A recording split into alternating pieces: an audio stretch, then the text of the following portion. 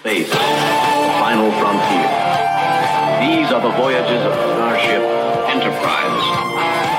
Its 5-year mission: to explore strange new worlds, to seek out new life and new civilization, to boldly go where no man has gone before. Greetings, salutations, and welcome to Retrek. I'm Captain Jim, and with me, of course, is Admiral Elliot. Hi there. And we're back to talk about a bit more Star Trek Voyager. We've got Notorious Episode 2 Vix, which I've been looking forward to, and then Die Hard knockoff Macrocosm. So, bit of a contrast between the two episodes, but quite a big contrast between the two episodes. Yeah, they're both going to be fun to talk about, though. But before we get on to that, we've got quite a bit of Trek news this week. So, Elliot, what have you been reading Trek news wise? Well, we've got all three shows are now filming. Yep. Which is good. Waiting for the set pictures. We don't know when Strange New World. We don't know when any of them are going to actually be shown, but it's suspected that it'll probably be, because they've said they want to do one show every quarter. Yeah. So we'll probably have I think we'll have Prodigy first, and I think that'll coincide with the launch of Paramount Plus. Yeah, that'd be good. Then I think we're probably looking at season 2 of Lower Decks. Yeah. And then season 4 of Discovery, and then moving into 2022 with Strange New Worlds and Picard. I'd go with you on that. I think that's a safe bet. Yeah. We've also heard that the Section 31 show won't go into production until one of the other live shows finishes. All right, I'd not caught that one. Yeah, I mean, that makes sense. So maybe that'll be after Picard then, because they've always said Picard's going to be a limited run rather than an ongoing thing. Yeah.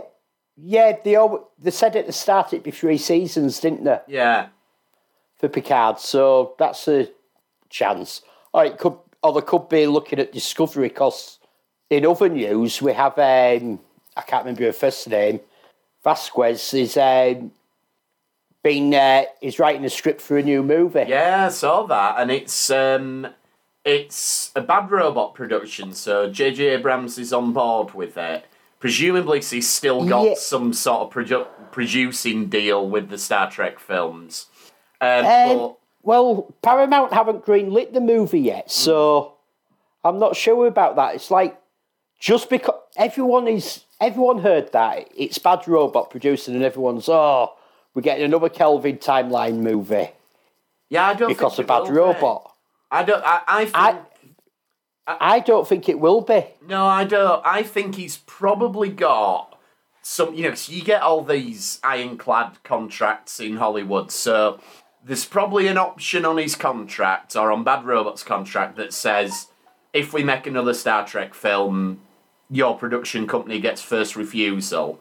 So, yeah, I imagine that's why he's still linked to it. But I think since Viacom and Paramount and everything linked back up, I think that means we can do prime timeline films. And I think that the fact that they're hiring a Discovery writer strongly implies that's what we're going to do. Yeah, so I wonder if we might get Discovery up to season 5. Maybe, yeah. And then into a movie. Yeah, that won't surprise me too much, and that'd be pretty cool, actually. I'd be up for a Discovery movie. But there's rumours that they might not actually go to cinema, that the movies could be made for Paramount Plus. They could be. I mean, this is, particularly this year, this is quite a big thing, is making films for the home consumer. And obviously, Disney's got an enormous amount of content. I think it's Warner Brothers who've committed their whole release slate for 2021 is going to go straight onto their streaming service. I think it's is it Peacock? I can't remember. There's too many of them now. But that's all... I think Warner Brothers is tied with Peacock, aren't they? So that's all going to go day and date, and they've said, we don't care if cinemas reopen, we're still going to do it. So that's an interesting one. So yeah, it wouldn't surprise me too much if we do get made for CBS All Access shows. Another one I heard, movie-wise, apparently Nicholas Meyer, obviously who directed Star Trek 2, Star Trek 6, apparently he's pitched an idea to Paramount for another movie. No idea. Right. No other details on it, but apparently he's done that. And I know he was involved in the early days of Discovery and things like that, so that could be a really interesting one. He pitched the SETI Alpha story, didn't he? Yeah. To look at Khan, but if they're not going to have any more live shows going to production, so they're obviously looking at 3 live shows at a time maximum. Yeah, and I think and 2 animated. I think that's reasonable. 5 shows running at the same time, I think's. Well, yeah. Yeah, we'll take that. That's fine. Yeah. Even during the pandemic, we've had a lot of Star Trek content still. 50-odd episodes of Star Trek a year, we'll take that.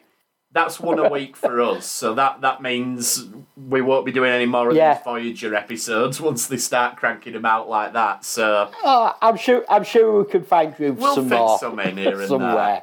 So yeah, let's move on to Voyager then. So first up, there are other things. Oh, go on. Sorry, I thought we'd done. Go on, you. No, we've also had Jonathan Frakes has been tweeting a picture. Oh yeah. Since Picard went into production, and we know he's reprising his role in the new season of Picard, and he's tweeted a picture out with him and John DeLacy and I can't remember his real name, Geordie. Has he? You see, I saw the he's picture, not said anything, but I didn't realise he's not put anything down with it. He's just tweeted the picture out as soon as Picard started filming. Right, so that's obviously going to send everyone into a tease. Yeah, I mean, that's awesome. Yeah. If Q and Geordie are coming back, I'm up for that. Definitely. Yeah. So yeah, we'll definitely take that one. Brilliant. Any more? Obviously, the other one that we haven't mentioned is we got a screenshot of Prodigy. Yes, we did. Showing us the cast. And strangely, no Janeway in the photo. No, they're obviously holding back on that one. Yeah. Unless something's happened to Janeway. We don't know anything else about it yet. No, I mean, there's I don't mind the animation style. Obviously, it looks like a kid's show, but that's fine. It is a kid's show. It's made as a kid's show. Yeah. I am still going to watch it because it's Star Trek. Absolutely. But yeah, none of the species look like ones we're familiar with. Some people have said maybe the one in the middle is the same species as Jayla from Star Trek Beyond.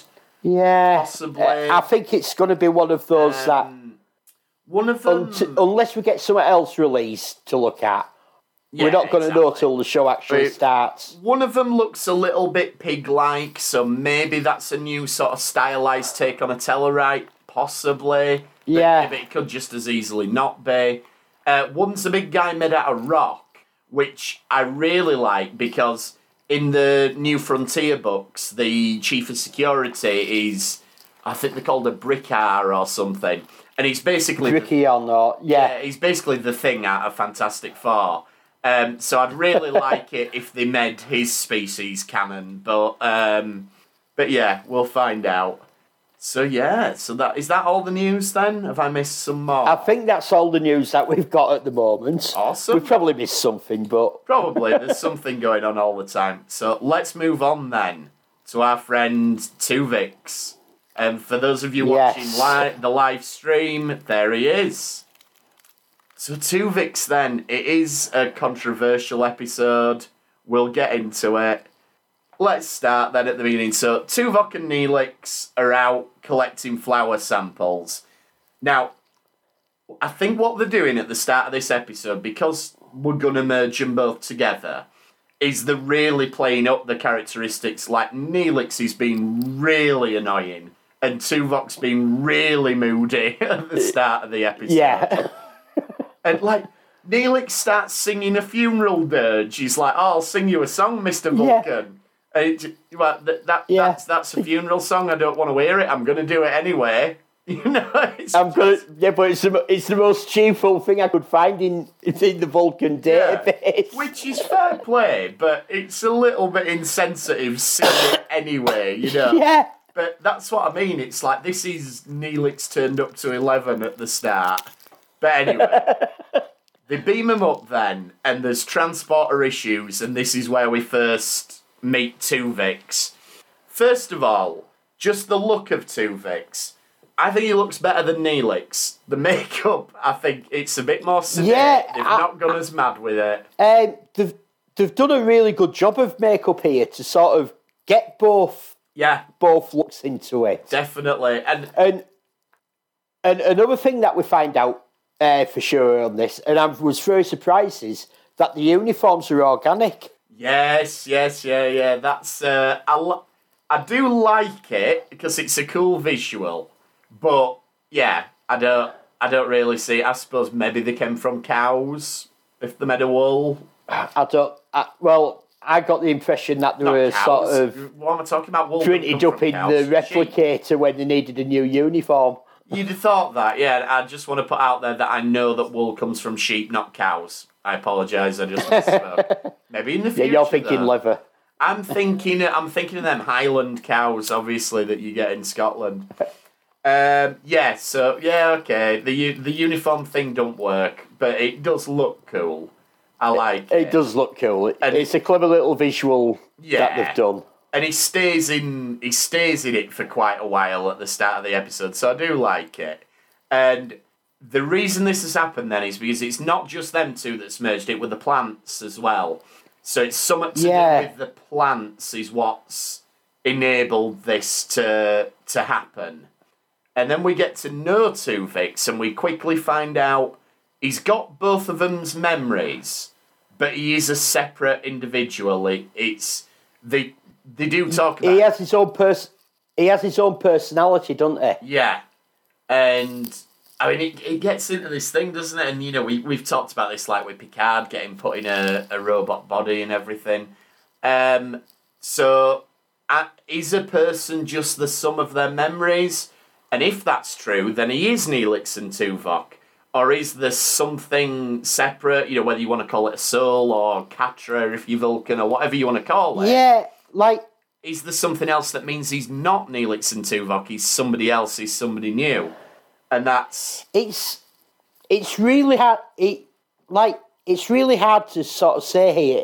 He describes himself as having his own separate consciousness. Yeah. So that would imply that he's not them two. But everything he does shows that it's the two people. He does security and he does cooking. Yeah, but I mean, that arguably comes from his memories. Like, you know, you're a chef, so if I got your memories, I'd be a better cook, probably. But I wouldn't necessarily be you. But maybe I would. I don't know. It's all, you know, this is the big question, but he does nothing to sort of... Oh, yeah, I remember these things about them both. Like, he's still in love with Kes. Yes, he is, yeah. And he's still in love with Tuvok's wife. I can't remember her name. Yeah, but see, that's weird, isn't it? Because he says, oh, well, obviously I still love Tuvok's wife. But you're chasing after Kes, so you're obviously all right to put that aside. Yeah. And justify it. And maybe it's like, well, Tuvok's wife's not here, but Kes is, so I need to get busy. I don't know. Just on a performance level, and I forget the actor's name who plays Tuvix, but I think that was a good idea. Rather than getting one of the actors to kind of impersonate the other just to get a totally new actor, I think was the right choice. And like the way he does his voice, it sort of fluctuates between the two. Like you get this really hyper, crazy Neelix sometimes, and then he switches to like the calm, logic Tuvok. Yeah, I think it's a really, really clever performance. And he does say, like, I'm neither of them. But then he calls Kes sweetie, like, that comes in, you know, so he's instinctually acting the way he's instinctually acting like... He does it a couple of times where he acts like one or the other. Yeah, exactly. That you just think that it's almost like, the two people are trapped inside him. Yeah. They're not fighting to get out, but they're definitely both in there. Yeah, and other than sort of on an emotional level, he does it on a practical level at one point. Like, he decides, I'm going to work at tactical because my time's better spent at tactical. You need a tactical officer more than you need a chef, kind of thing. Yeah. So I suppose that's the Tuvok side of him coming out. Like, this is the logical choice. It's better for me to do this than to do that. But is that kind of suppressing a bit of Neelix, And No, because you still have Neelix goes down to the galley and starts cooking and stuff. True, Like, yeah. did you notice here? They're trying to cook eggs and no one can cook eggs. Is this something wrong with Starfleet that no one in Starfleet can cook an egg? We've seen Jonathan Frakes as Riker can't cook a bloody omelette. Yeah. And now we've got the entire Voyager crew can't cook an egg between them. Yeah, maybe it's just difficult, Eggs, Well, eggs can be tricky depending on what you do with them. I think, right, a poached egg can be tricky. To get a poached egg right, obviously you're not going to say so, because you're good at all this okay, stuff, a poached egg can be tricky, but a fried egg, a fried egg's an fine. I can omelette, do a fried egg. some scrambled egg, a boiled egg. Yeah, I can do them. It's just the poached ones sometimes I don't get the timing right, and I don't like them little things that you can buy for your pan that they put them in. Like, I'm not down with them. It's, if you're going to do a poached egg, get your pan and do it properly. But anyway. I'll give you a handy boiled egg cooking tip for when you can go back to work. There you go. If you fancy boiled eggs for your supper, Yeah. put a couple of eggs in your kettle when you make your morning cuppa, and then when you come home from work, take them out and they'll be boiled perfectly. Okay. Interesting. Because that temperature they get to, and then the cooling down of the water through the day as it cools down, cooks them just perfect. I don't really want my tea tasting like eggs for weeks after. Maybe It doesn't, because you're in the shell. Oh, of course they are. Sorry, I was thinking of poached eggs again. But you're right, yeah. Still, I'm not sure Chloe would be happy with me putting eggs in kettle, even if I say they're in shell. Anyway. Yeah, but there's definitely something missing at Starfleet Academy. They need a course on eggs. They do. Absolutely they do. So I like the Doctor's reaction to all of this, which is, he goes, yeah, okay, you've got the best bits of both of them, but you've got the worst bits as well. You're getting on my nerves. So Yeah. I like that the Doctor's always the one who brings a bit of sense to it all. And Janeway, understandably, don't want to assign him to the bridge. That makes sense at this stage. It's a bit of an unknown quantity, I suppose. Yeah, it's sort of like, what is he? Should he be here? Yeah, it's... Because she doesn't assign Neil. Because, like, what are we? We're on 2 years in here. Yeah. And she hasn't assigned Neelix to the bridge. No, he's still that's stuck in the where- galley. And that's the thing, it's like, if he is a totally new life form, then he's not been through Starfleet Academy, he's certainly not the rank of Lieutenant Commander, and he's not qualified to be the head of security, surely. Well, that's it. Because he takes on his rank, doesn't he, as well? Yeah, absolutely. He takes on Tuvok's rank, so you're saying that he's sort of saying he's a totally unique individual, and yet he's taking on all these parts of the other one. He's essentially taking his life. Yeah, they're treating him as though he is both of them. Yeah, but Tuvix is doing this to himself as well. Yeah, no, exactly. Yeah, he's acting like he should have everything that the other two had. But yeah, it is interesting. It's a really good episode, is this? And he asks Kez out, and she does seem a little bit sort of charmed by him at first when he's making the food in the galley and everything. She seems to be won over by him. I think Kez is a bit of a flirt. If you look at all the staff, all of them who fancy her on over time in this. Yeah, I think Kez is a bit of a flirt, actually. I think she is as well. She likes the attention. With Tuvix, I do think she not leads him on, but she's maybe a bit too familiar with him. I think she lets the Neelix side of him think that everything's going to be okay. Yeah. a bit longer than maybe she should do. But I like, though, the contrast again between the two characters, so, the two characters within the one character, because it's like the Tuvok side of him starts reorganising the galley. It's like, why is everything not in a logical order, and I've improved the recipes and all of this stuff. So it's really well done, like all the little bits of how the characters might contrast and everything. And then, here we go, Chakotay's saying of the week, he says, the whole is never greater than the sums of its parts.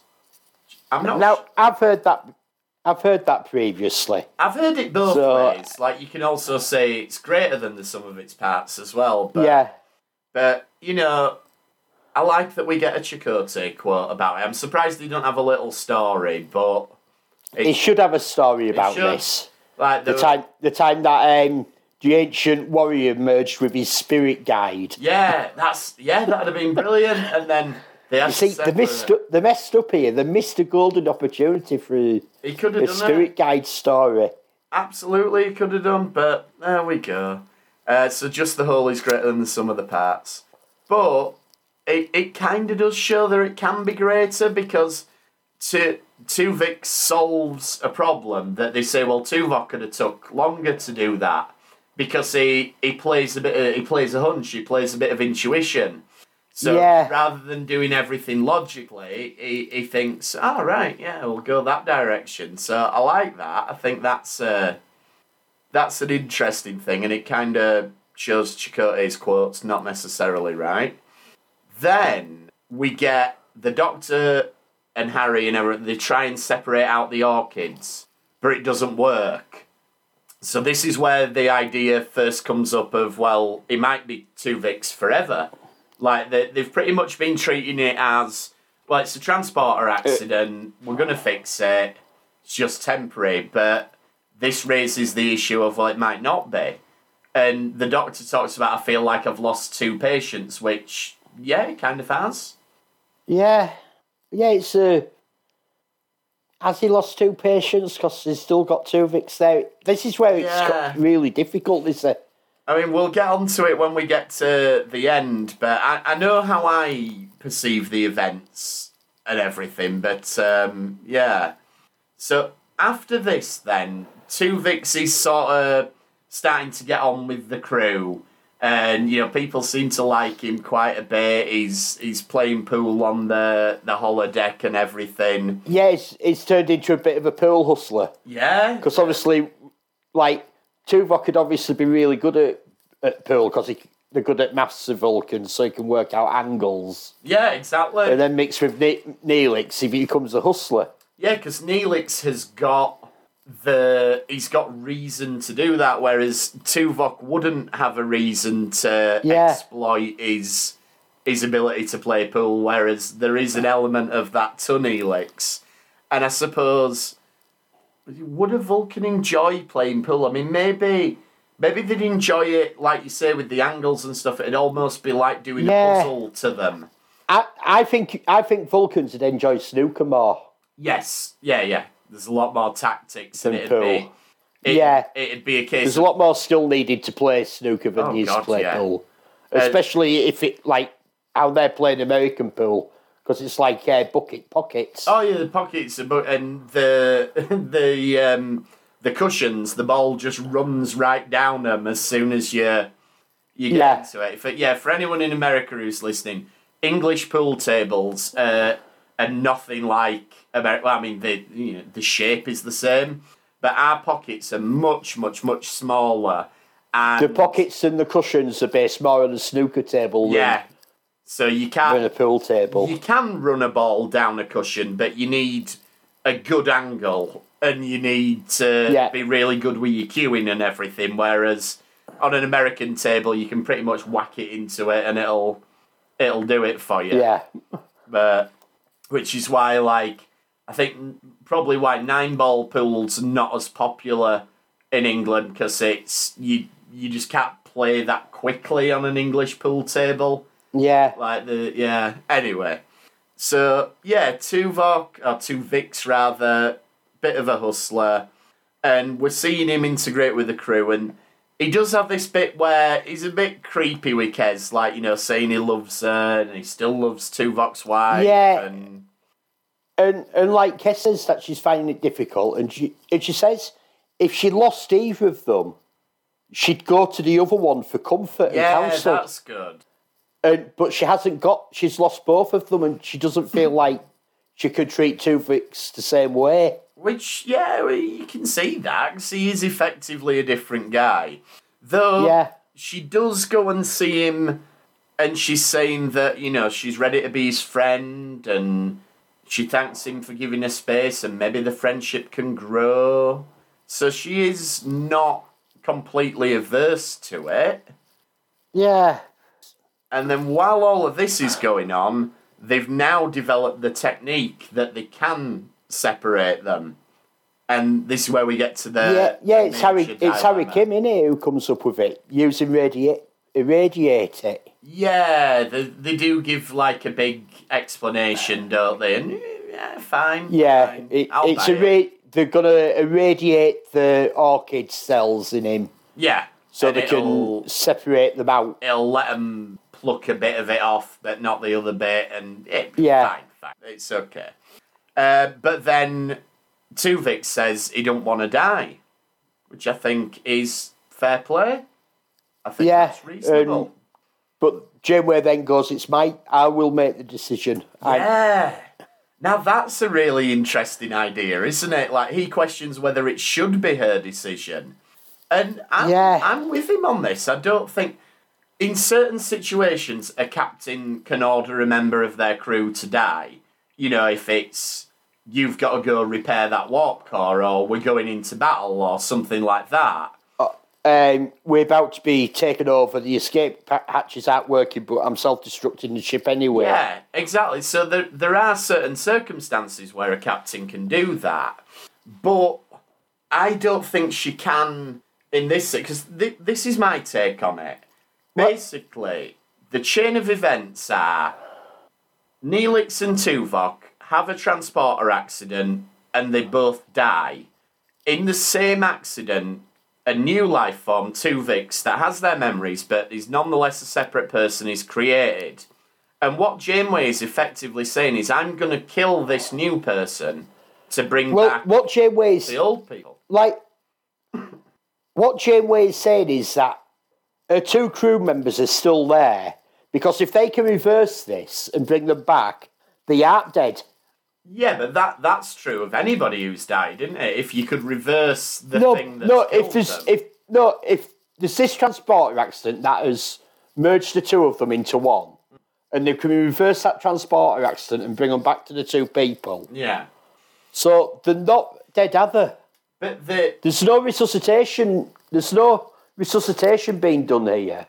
They're just separating them back out, so they're not actually dead. But they are dead because they're... So Janeway is making a decision because she's treating it as she has two injured crew members who can't speak for themselves, so she's making a decision for them. I get that, but I think the fact that it's created a new life form and a new person means that they... she's as guilty as hell of murder. Yeah. I think they, as individuals, effectively I can argue why she did what she did. I can see where she's coming from, but... and I can see her reasoning, but no, she murdered him. Yeah, I think she's totally wrong. And he says it'll be an execution. And then, but then she says, well, aren't you killing Tuvok and Neelix by carrying on living? It's, well, no, He's not. He didn't ask to be created through this accident. And that's like saying, right, you're killing someone because you could donate all your internal organs now, and that could probably save people who are dying. It'd kill you, but you're not killing somebody. Like, there's probably, not to be horrible, but there's probably someone out there who needs a heart transplant right now who will die because there isn't one available. But I'm not murdering that person by not giving them my heart. You can kind of see it like that. It's a really good Star Trek dilemma, is this? But I can see it. I can see the sides of it, and I think it comes down to: do you think Janeway murdered Tuvix or not? I think she did. Yeah, she murdered. I think she murdered him. Yeah, regardless of what the outcome was, I think she did. Yeah, regardless of the outcome and regardless of the reasoning that she put behind it, she murdered him. And even like Tuvix has to be dragged from the bridge, basically. Which is awful. I mean, before that, and he's there to them all. How can't any of you see how wrong this is? Yeah, that's shocking as well. Like everybody's pretty much agreed we're going to do what Janeway says. And they all just look at him like he's a piece of shit. Like, they're not even acknowledging him. They're just It's like they've put the blinkers on to the whole event. They've chosen to turn a blind eye to it. And even though they have forged friendships with him and everything.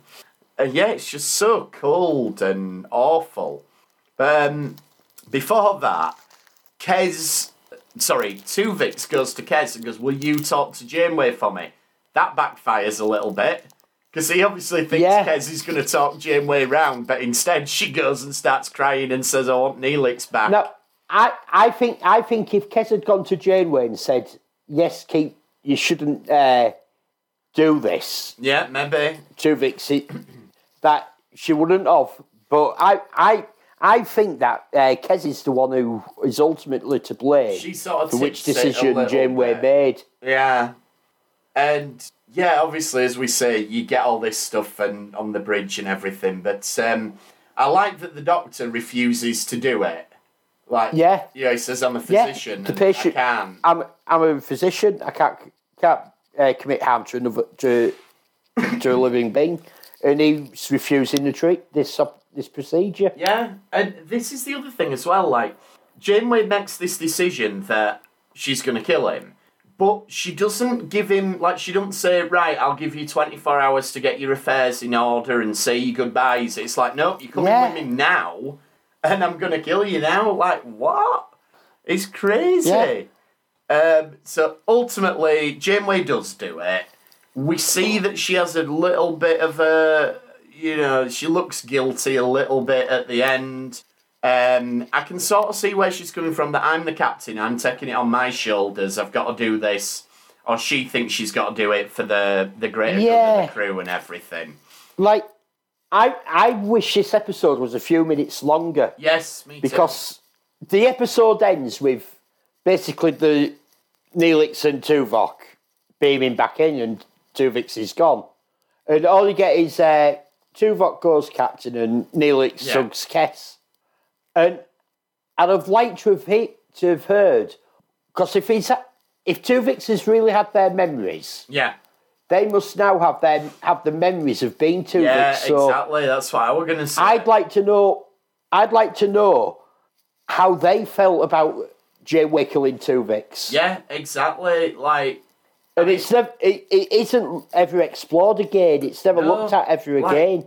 It would be interesting, and it'd be really interesting if, like, for example, Neelix was like, oh, thank you so much, I'm so glad that I get to come back to Kes. But Tuvok was like, well, wait a minute, that wasn't the logical thing to do, That wasn't the logical thing to do, and it was wrong, and you committed murder. Yeah, exactly. You committed murder for me to live. That'd have been really interesting. To have, they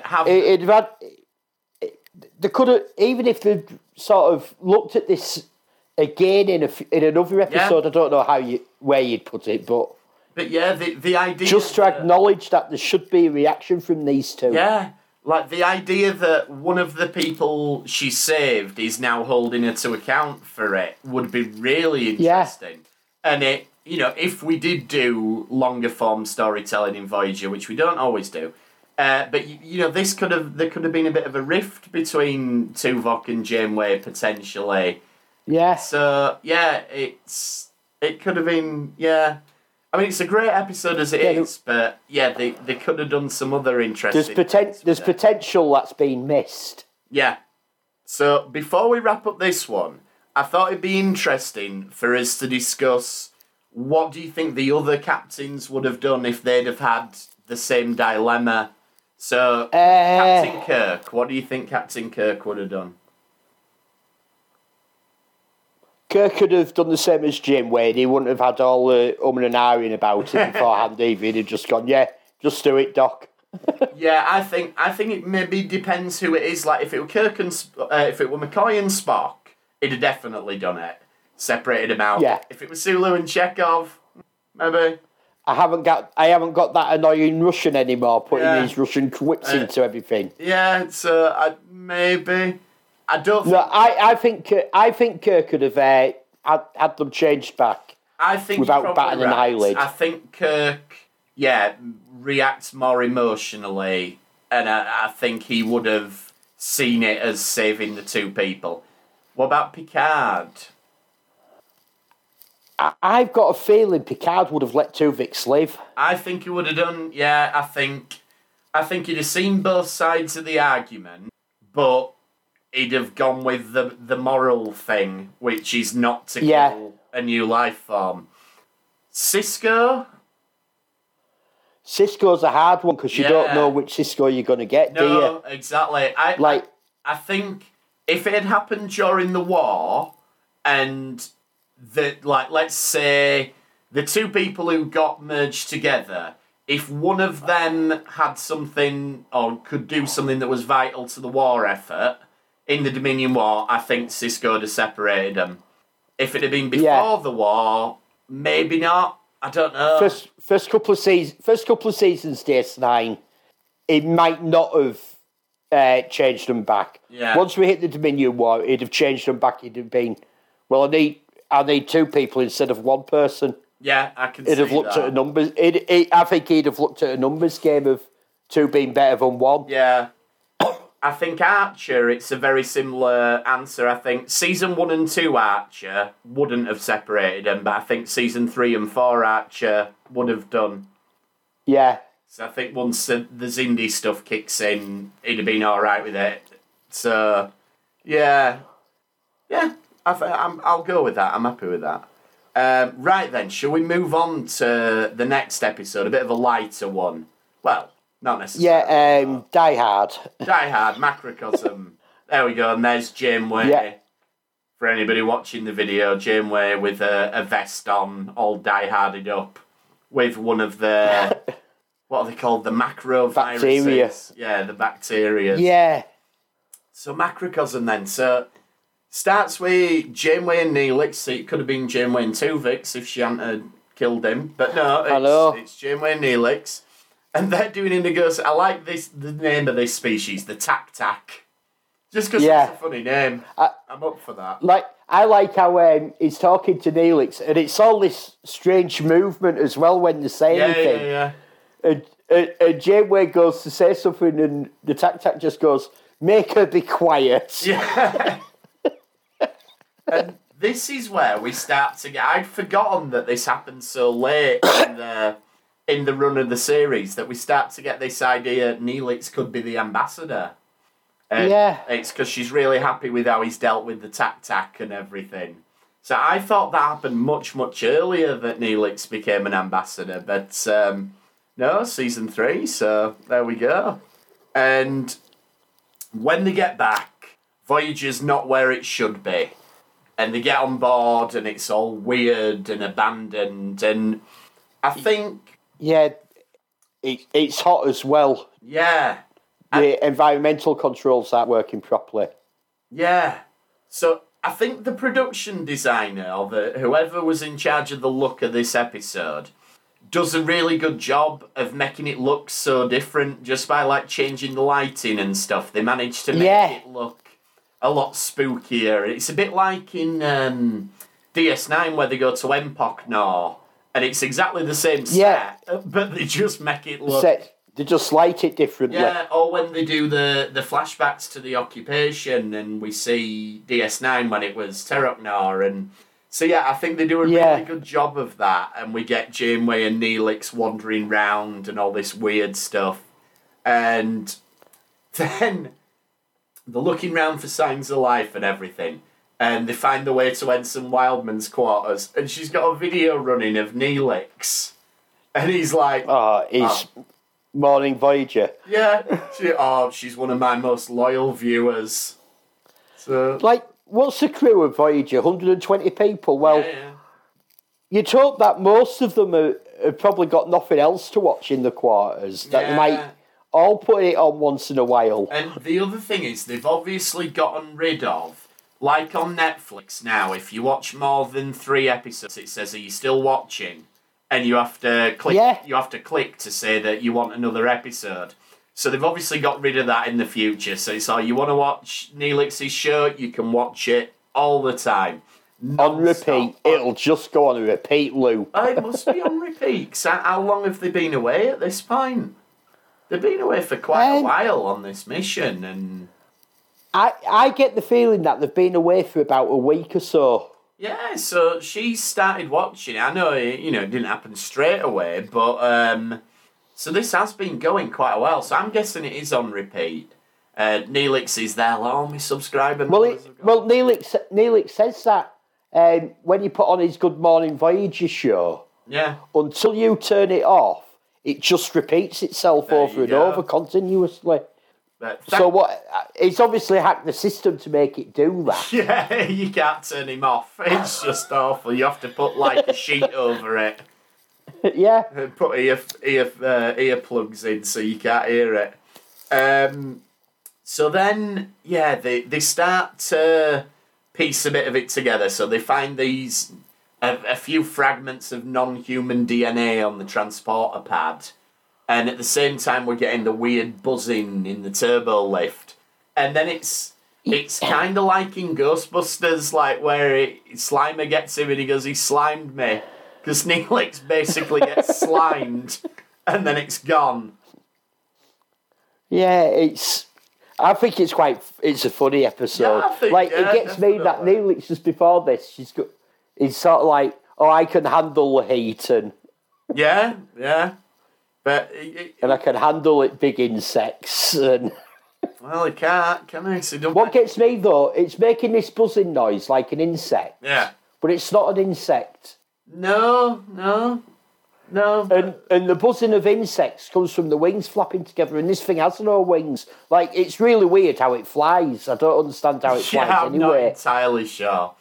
It reminds me of them things, that Stephen King TV movie, The Langoliers, where they were just like flying meatballs and stuff. Yeah. That were a weird one, The Langoliers. So, they detect life signs, and there's a nice little callback where Neelix mentions the fact that he's only got one lung. And I'm like, it corrects Janeway, doesn't she? Yeah. She says that you're getting fluid on your lungs, and he goes, lung.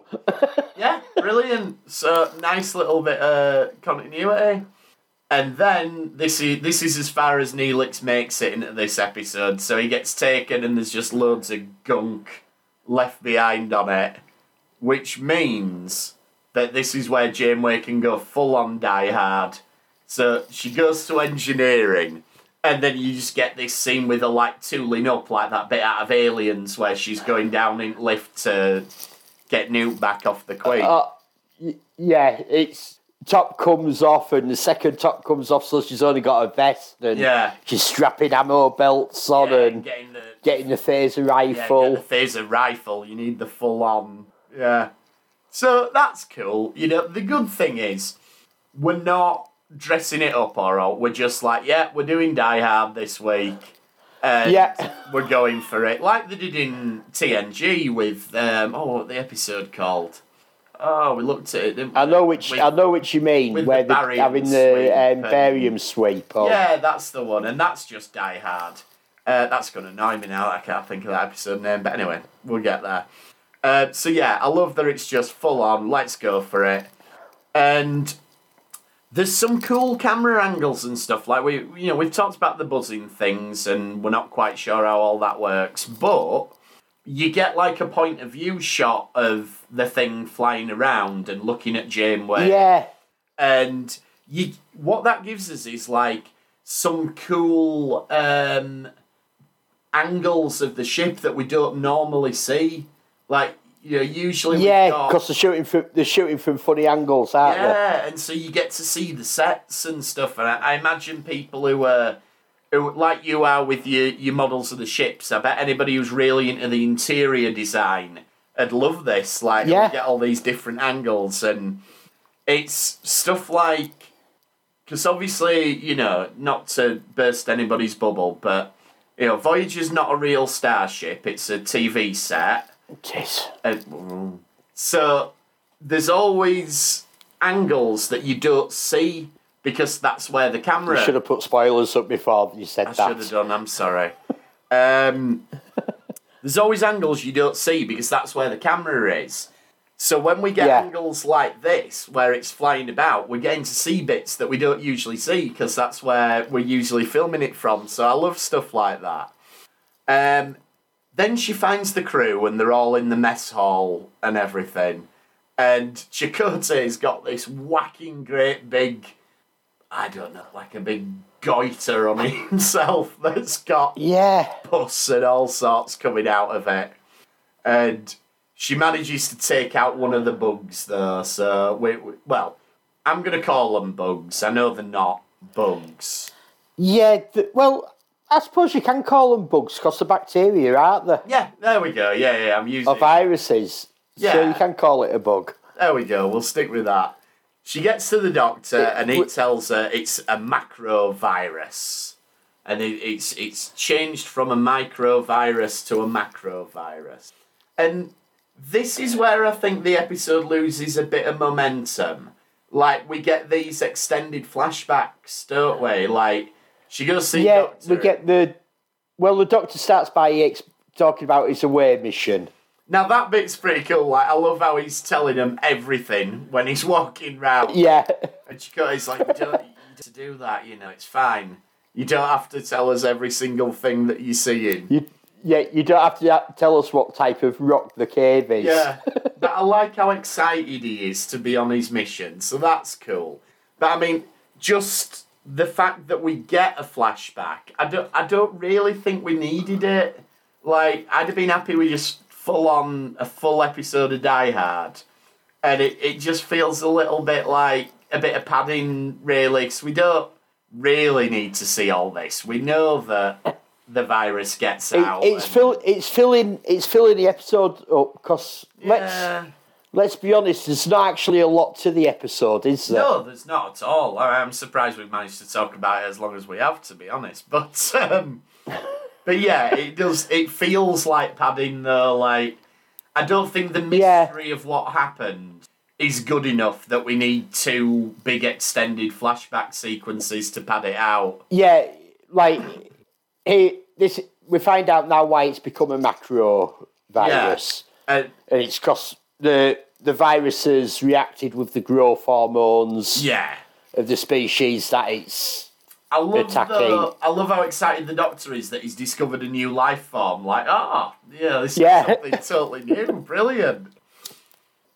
And it's a shame he hasn't got a name, so it can't be named after him. Yeah, the Doctor Goiter bug or something, but yeah.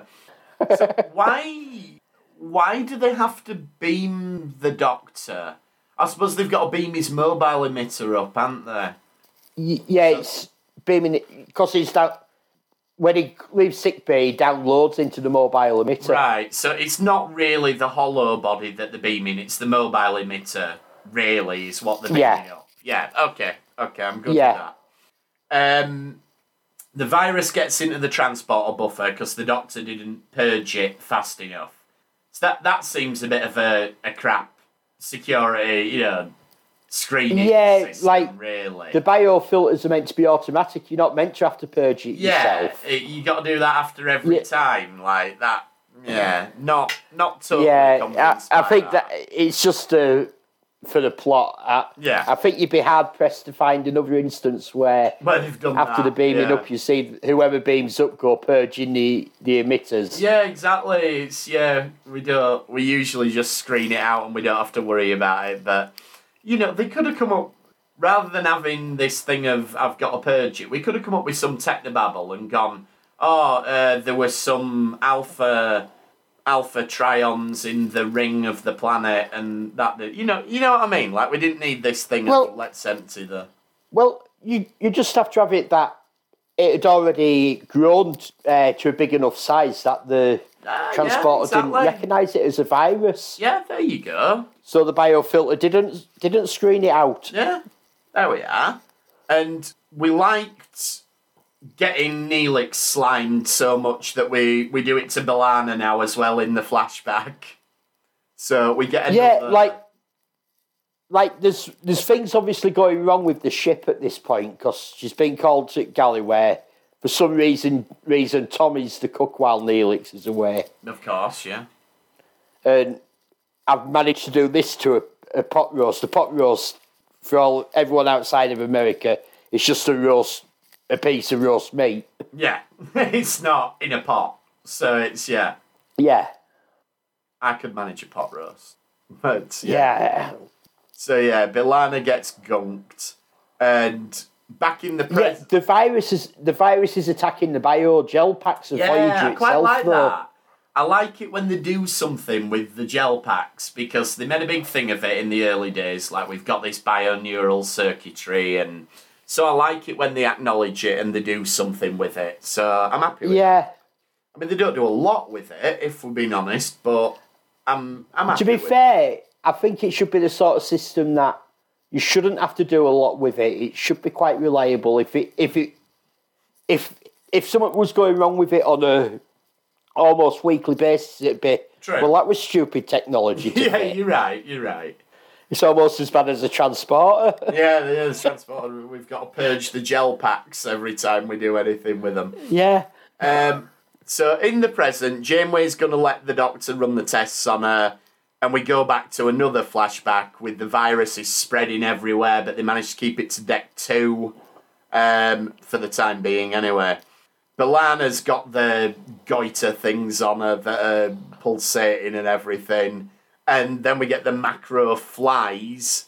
So, that are coming out of them. Yeah, it's all quite icky. I quite like how icky it all is. And a big one gets out in sickbay, and you get this thing of the Doctors sort of fighting it, and early CGI, the eye line's not quite right. They obviously didn't know what he was going to be looking at. The CGI of these hasn't stood up to the test of time at all. No, I mean, it wasn't great at the time, but yeah, no. I mean, we've said this no end of times. Like, CGI age is so much worse than practical effects, particularly early CGI. This was bad at the time. It was, like, I remember seeing this for the first time and thinking, that looks crap. Yeah. So it was never going to stand the test of time. No, it's like, and much as I love Babylon 5, but the effects in it, you know, the CGI was really, really bad. But, yeah, I get why they did it. It was because they wanted the dynamics of the movement that you couldn't get from models, but the drawback to it is that it just looked... it'd have been alright if it had been an animated CG thing. And same with these. These would look alright if everything else was CG, but they're not. They're in the real world, so... Anyway, never mind. So, loads of them escape from the mess hall. The Doctor can't get to the crew to administer the cure. And the attacking the Doctor out there, they can sense his infrared coming off his holo emitter. Yeah. Or off his hologram. And that's what they attracted to. Yeah, why didn't he just make himself so they go through him until he gets to someone? And I suppose he's got to take the hyper. Because they were actually hitting his holo emitter, so he was in danger of actually being wiped out. You're right, and he'd need to carry the hyper spray, wouldn't he? So anyway. Yeah. So him and Janeway in the present are going to set off to do it all. The Tac turn up, and they're going to purify the virus. So they're having none of it. They're like, right, anybody who gets it, we just vaporise them because... Yeah, we've been to the colony where you found it in the first place, and we've killed all them. We've destroyed that mining colony. They're purified. Yeah, You're next. The Tac are just crazy. They could have become like Star Trek's biggest villain. But Janeway manages to talk them round, so that's good. And they do quite a good trick with, we'll have this holodeck program and we'll trick the virus into thinking that they're real people, and that'll basically contain it all. If they're attracted to infrared, yeah. But surely with all the stuff on board, they could have just made anywhere infrared. You'd have thought infrared lighting. They want to have the sexy beach people on the holodeck. So yeah. There you go. So it's going to be on the holodeck. Janeway's got an antigen bomb, which is, brilliant. Yeah. And she has to get to environmental controls to put it in. Yeah. So it'll hit all the ship. And one of them jumps her and she takes it out with a knife. She's going full on. Like, good on her, This is what I mean. Like, if you're going to do Die Hard, just do it. Just do it. Commit to it. And they are doing. And she manages to blow them all up. The Tac are happy about it. And then you get this bizarre scene at the end where Chakotay's like, few of us are off skiing in the holodeck. I want to see that show. Like Chakotay there skiing on. That'd be brilliant. What got me is that he's in her ready room. He's gone to ask her if she wants to come, which is fair enough. Do you want to come with us? But why the hell is she listening to elevator music? I thought that, yeah. It's elevator music she's got on, yeah, and it's like, what the hell are you listening what's she to, listening woman? to? And is this meant to be her relaxing? Because she's like, I've had way too much excitement, Yeah. And, sorry, this has just popped into my head. I feel like this is a public service announcement for anyone. Obviously, we've been in lockdown for a while. So I was flicking through, like, the ITV player, which is, again, for anyone not from the UK, one of our terrestrial channels is ITV, and they have a catch-up service. This programme comes up, right, it's just because we've been on about Die Hard.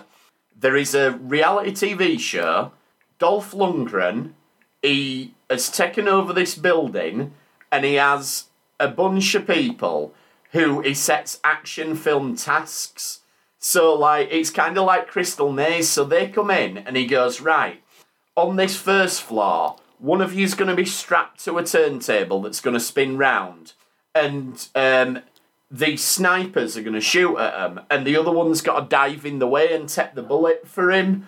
And, like, if he gets hit too many times... You need to be telling Don about this. I know, honestly, this is a programme. And then it's like... Yeah, but Don would go mad for this. Don loves Dolph Lundgren. He does, yeah. He got his autograph. He paid £100 for his autograph. It is. We should get that video and put it on the Retrek page, even though it's now to do with Retrek. But anyway. So if you lose on this Dolph Lundgren game, it chucks you out of the skyscraper. And it shows him like, off you go. Anyway, can't remember what it's called, but Dolph Lundgren reality show. All the talk of Die Hard reminded me, sorry. So yeah, Janeway's listening to the relaxing music. Don't want to go skiing. Elevator music. But I really want to see Chakotay out in his skiing gear. He's probably got a saying about it. Only the boulder can roll downhill with the skis. He'd have some at one. Yeah. Definitely. There was something mad. So that's Macrocosm. Good fun episode. A good fun episode. Watch it, light entertainment in it. It's one of those. I just want something easy to watch. It's not going to tax you intellectually to watch this one. I think ignore the CGI. It is what it is. Yeah, but it's good fun. And we needed a contrast after two Vics, because that's a pretty heavy episode. So yeah. Next time, then, we're going to look at Q in Voyager, aren't we? We're going to do the first 2 Q episodes. Yeah, well, because we now think that John DeLacy's going to be coming back in Picard. It's a good time, isn't it? Because we know we've got Janeway coming back, so doing the Voyager Q episodes. Yeah, we've done all the ties in nicely. Episodes, so we need to do the Voyager. So we'll be back next week then with Death Wish and Q and the Grey, I think, were the second one. Yeah, Q and the Grey. That's going to be a conversation. But yeah, we'll cross that bridge when we come to it with its Civil War reenactments and everything. In the meantime, I enjoy Q and the Grey. I might do this time. I haven't watched it in a few years. We'll see. So yeah, you can get in touch with us. We're on Twitter at RetrekPod. You can email us retrekpod@gmail.com or find us on the Facebook group. Search for Retrek. This video, along with the others that we've done, will be available on our YouTube page, which is in the show notes on the podcast. And Elliot's also got Retrek Modelling Studios if you're interested in building Star Trek models, lighting them, and all the other fancy stuff that you're doing with them. Some excellent stuff on there. So, thanks for trekking with us this time, and we will see you next time on the Retrek. Thank you. Bye-bye.